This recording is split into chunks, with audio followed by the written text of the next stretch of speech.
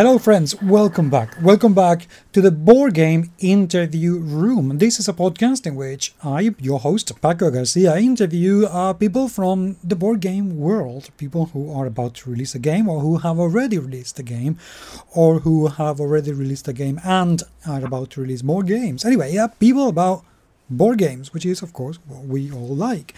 This time, I have with me a very experienced game publisher and designer called Elad Goldsteen, who I had the pleasure of meeting at Spiel 2013. I'm very much looking forward to meeting him again at Spiel 2014. Elad is the owner and publisher and designer of Golden Egg Games, a company that has produced absolutely fantastic games like The Fallen City of Carez, which is excellent, and City Council, which is absolutely brilliant, and many, many more. But before I introduce Golden Egg and I introduce Elad, they at the moment have a Kickstarter going on for a game called Athlas that looks absolutely fantastic. Firstly, Elad, welcome to the Board Game Interview Room. Nice to have you around, sir. Yes, hello. Thank you for having me. It's a pleasure. I met you last year at Essen, and you were wiping the floor with Fallen City of Carez and City Council. You were extremely, extremely popular. How are those two games doing at the moment? Yes, for Fallen City of Carez, it was released in the US on the start of 2013, and now we are in the middle of making a small revision in the rules, and we will publish a new revised edition, I hope, definitely before Spiel 2014. So we will have some changes in gameplay that will make Carez even a much better game. It's more streamlined, and I think I managed to cut around 30 minutes in game time with no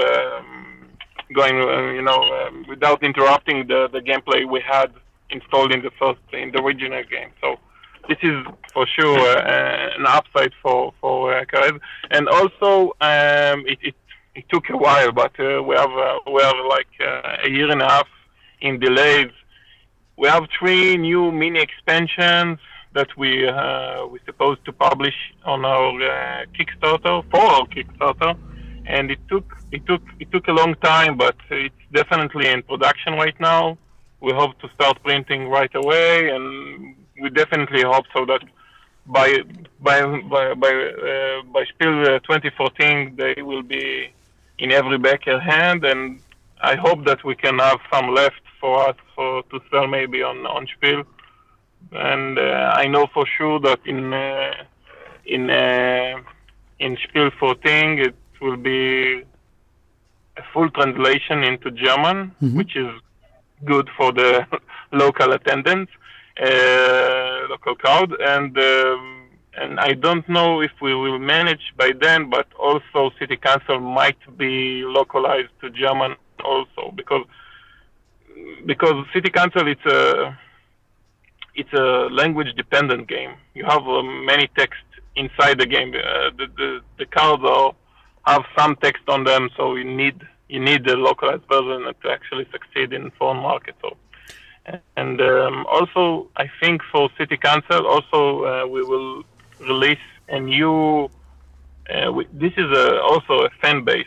After the Kickstarter we made, the successful Kickstarter we made for City Council, many backers support us further and contribute to produce a new. This is I don't know if I can call it an expansion, because it's rather game changing.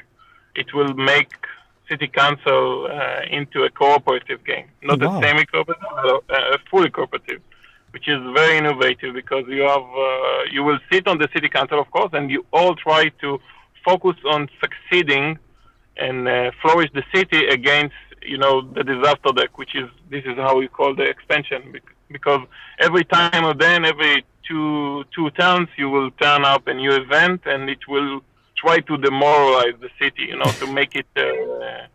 It's like a plane crash, a tornado. Everything you find in games like SimCity and stuff like that. So it will turn around the gameplay into a full co-op, which is cool, and this will be definitely. I think we can manage to make it till September, but it's right now in final stage of production. I just finished playtesting it, so it looks good, and it also gets solo play. You can play it by your own, which is also tremendous to get the same new experience with the same game. So yeah, we're definitely. I definitely put a lot of work into per se older games, which is not older, but keep them in development and keep producing them. Another new angles that you can look on the game and play the game and appreciate your game without spending a lot more money. And I think it will be great for those two games. And I know for sure that City Council is currently selling on the U.S. market, and it sells really good. We have just restock, and it looks good. It does look very, very good, and I really like the idea of localizing the game to create German cities or whatever. That should be absolutely fantastic, and the co-op is very intriguing indeed, sir. But let's look at the future. Athlas Duel for Divinity. It looks by the looks of the Kickstarter, it feels like you are upping up the game, pardon the pun, and doing. You really feels like you want to do a bigger game, both from the gameplay itself and the production value. Athlas is quite a big game. Yeah, we took. This is an old design that I picked up. This is not my design. I just the publishing, and I made a further development for the game to bring it to these times and to update it. It's an older design of a really, really, really, really neat game. It's only a two-player game, but I know that the best. If you look at the top-ranked games in Boardgame Geek, you see at number 1 it's a two-player game, and you will find more two-player games at top ranking because we believe in two-player games. We think it's easier to find partners, and for sure this game will be. You can play it with seasoned players with 45 minutes, and yes, on Kickstarter we're trying to do a radical change in Kickstarter. We're trying to make the game bigger because we know how much our budget can support the game, how many pieces we can produce, how many components we can support inside the same box. But obviously Kickstarter give us the opportunity to get more components, so the game will look better, it will feel better, although you can play it out of the box and it plays well, but adding multiply the we have really great 3D models for the miniatures, and you will see if you enter.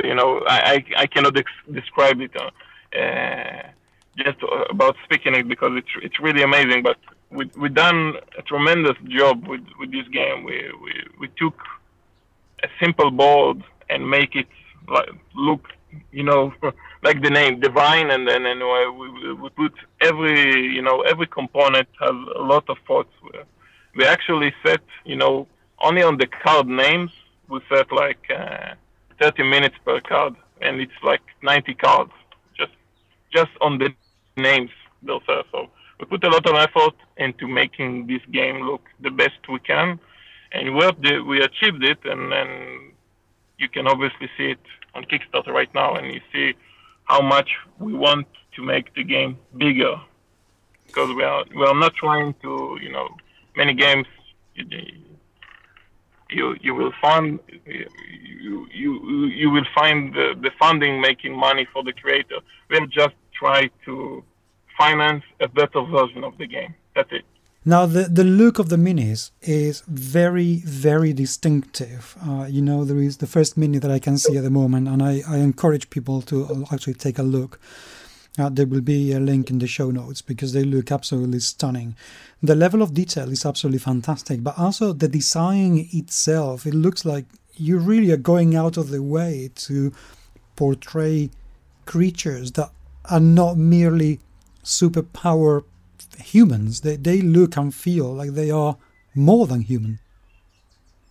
Yes, definitely. Well, when in Atlas you actually play like a godlike being in a fantasy world, it's like you're playing like a demigod that will try to. The main goal of the game is to create your own units. This is a limitless design. You have very, very small restriction about how you create your unit. So you need to picture yourself, imagine yourself like a god, and you are trying to make the best unit. So those best units are like champions. They are not like a normal human being that travels those worlds. So they're definitely unique. We have a unique style for each of the other worlds. We have a rich background story about each world and how we can incorporate all of those abilities, which is supernatural abilities, combined in the same unit. So the traveler, the godlike creature, the Athilians, walk around the world and learn small parts of creation about each world. So when you design your own units, it's like a masterpiece. You will try to actually create the best unit you can to support your overall strategy. So if you will put a lot of cards on some unit, it will actually cost you more to summon it to the final battle. So you will need to trim down and think hard and good about your strategy and try to plan three units. You need to design 3 units. So it's a backward thinking of like a deck builder, but not a deck builder, because every opponent has the same deck, but every person is different by its own. It has its own mind, and you try to create your own strategy. So. It's a very unique game, definitely, and I think it will be judged against other 2-player games like Summoner Wars and Mage Wars and even Magic. You can definitely see the comparison in between, but we obviously believe that it's a better game, but we added more to the game, so it will be a better production value than all the other games that I mentioned. It looks better and it plays better. How long has the game been in development? Well, the final stretch of the development, I think it was the game design. It's like almost, I think it's in an anniversary. It's like 10 years. So from the rules point of view and the actual gameplay, we didn't change much. But I think in the last 9 months, we actually took apart every bit of the design and think about it from the beginning and try to evaluate how we can make it better for the player, because I know the game is good. So I just need it to be presented better for the player. So I can give you an example, like the tokens that mark like you are paralyzed, or you cannot fly, or you cannot breathe underwater, or something like that. It's a normal condition marker, right? So most game you just put like a round marker or just a token near this unit to mark it. And I took the opportunity that we work on 3D, I took it from the PC games. Like when you are like playing, fantasy game, I forgot. Dragon Age or something like that? Yeah, when you can look on top, when you are damaged, you can see that you have a circle around your unit. All right, yes. So in this game, we took the base of the miniature and we added a condition marker that can slide in underneath it. So you can know exactly who is affected and who is not. And also we had like a small window that you can do 2 effects or 3 effects. It's really neat, And this is just an example how we tested again and again the same tokens that every game had. We try to make it better for the players to play it, because this is what it counts. How well it can be played and how fast and how easy is it when you look on the table. You can actually feel what is going on without even playing. Now, the game has a fairly tight production schedule. It seems like you guys want to get the game out by the end of this year.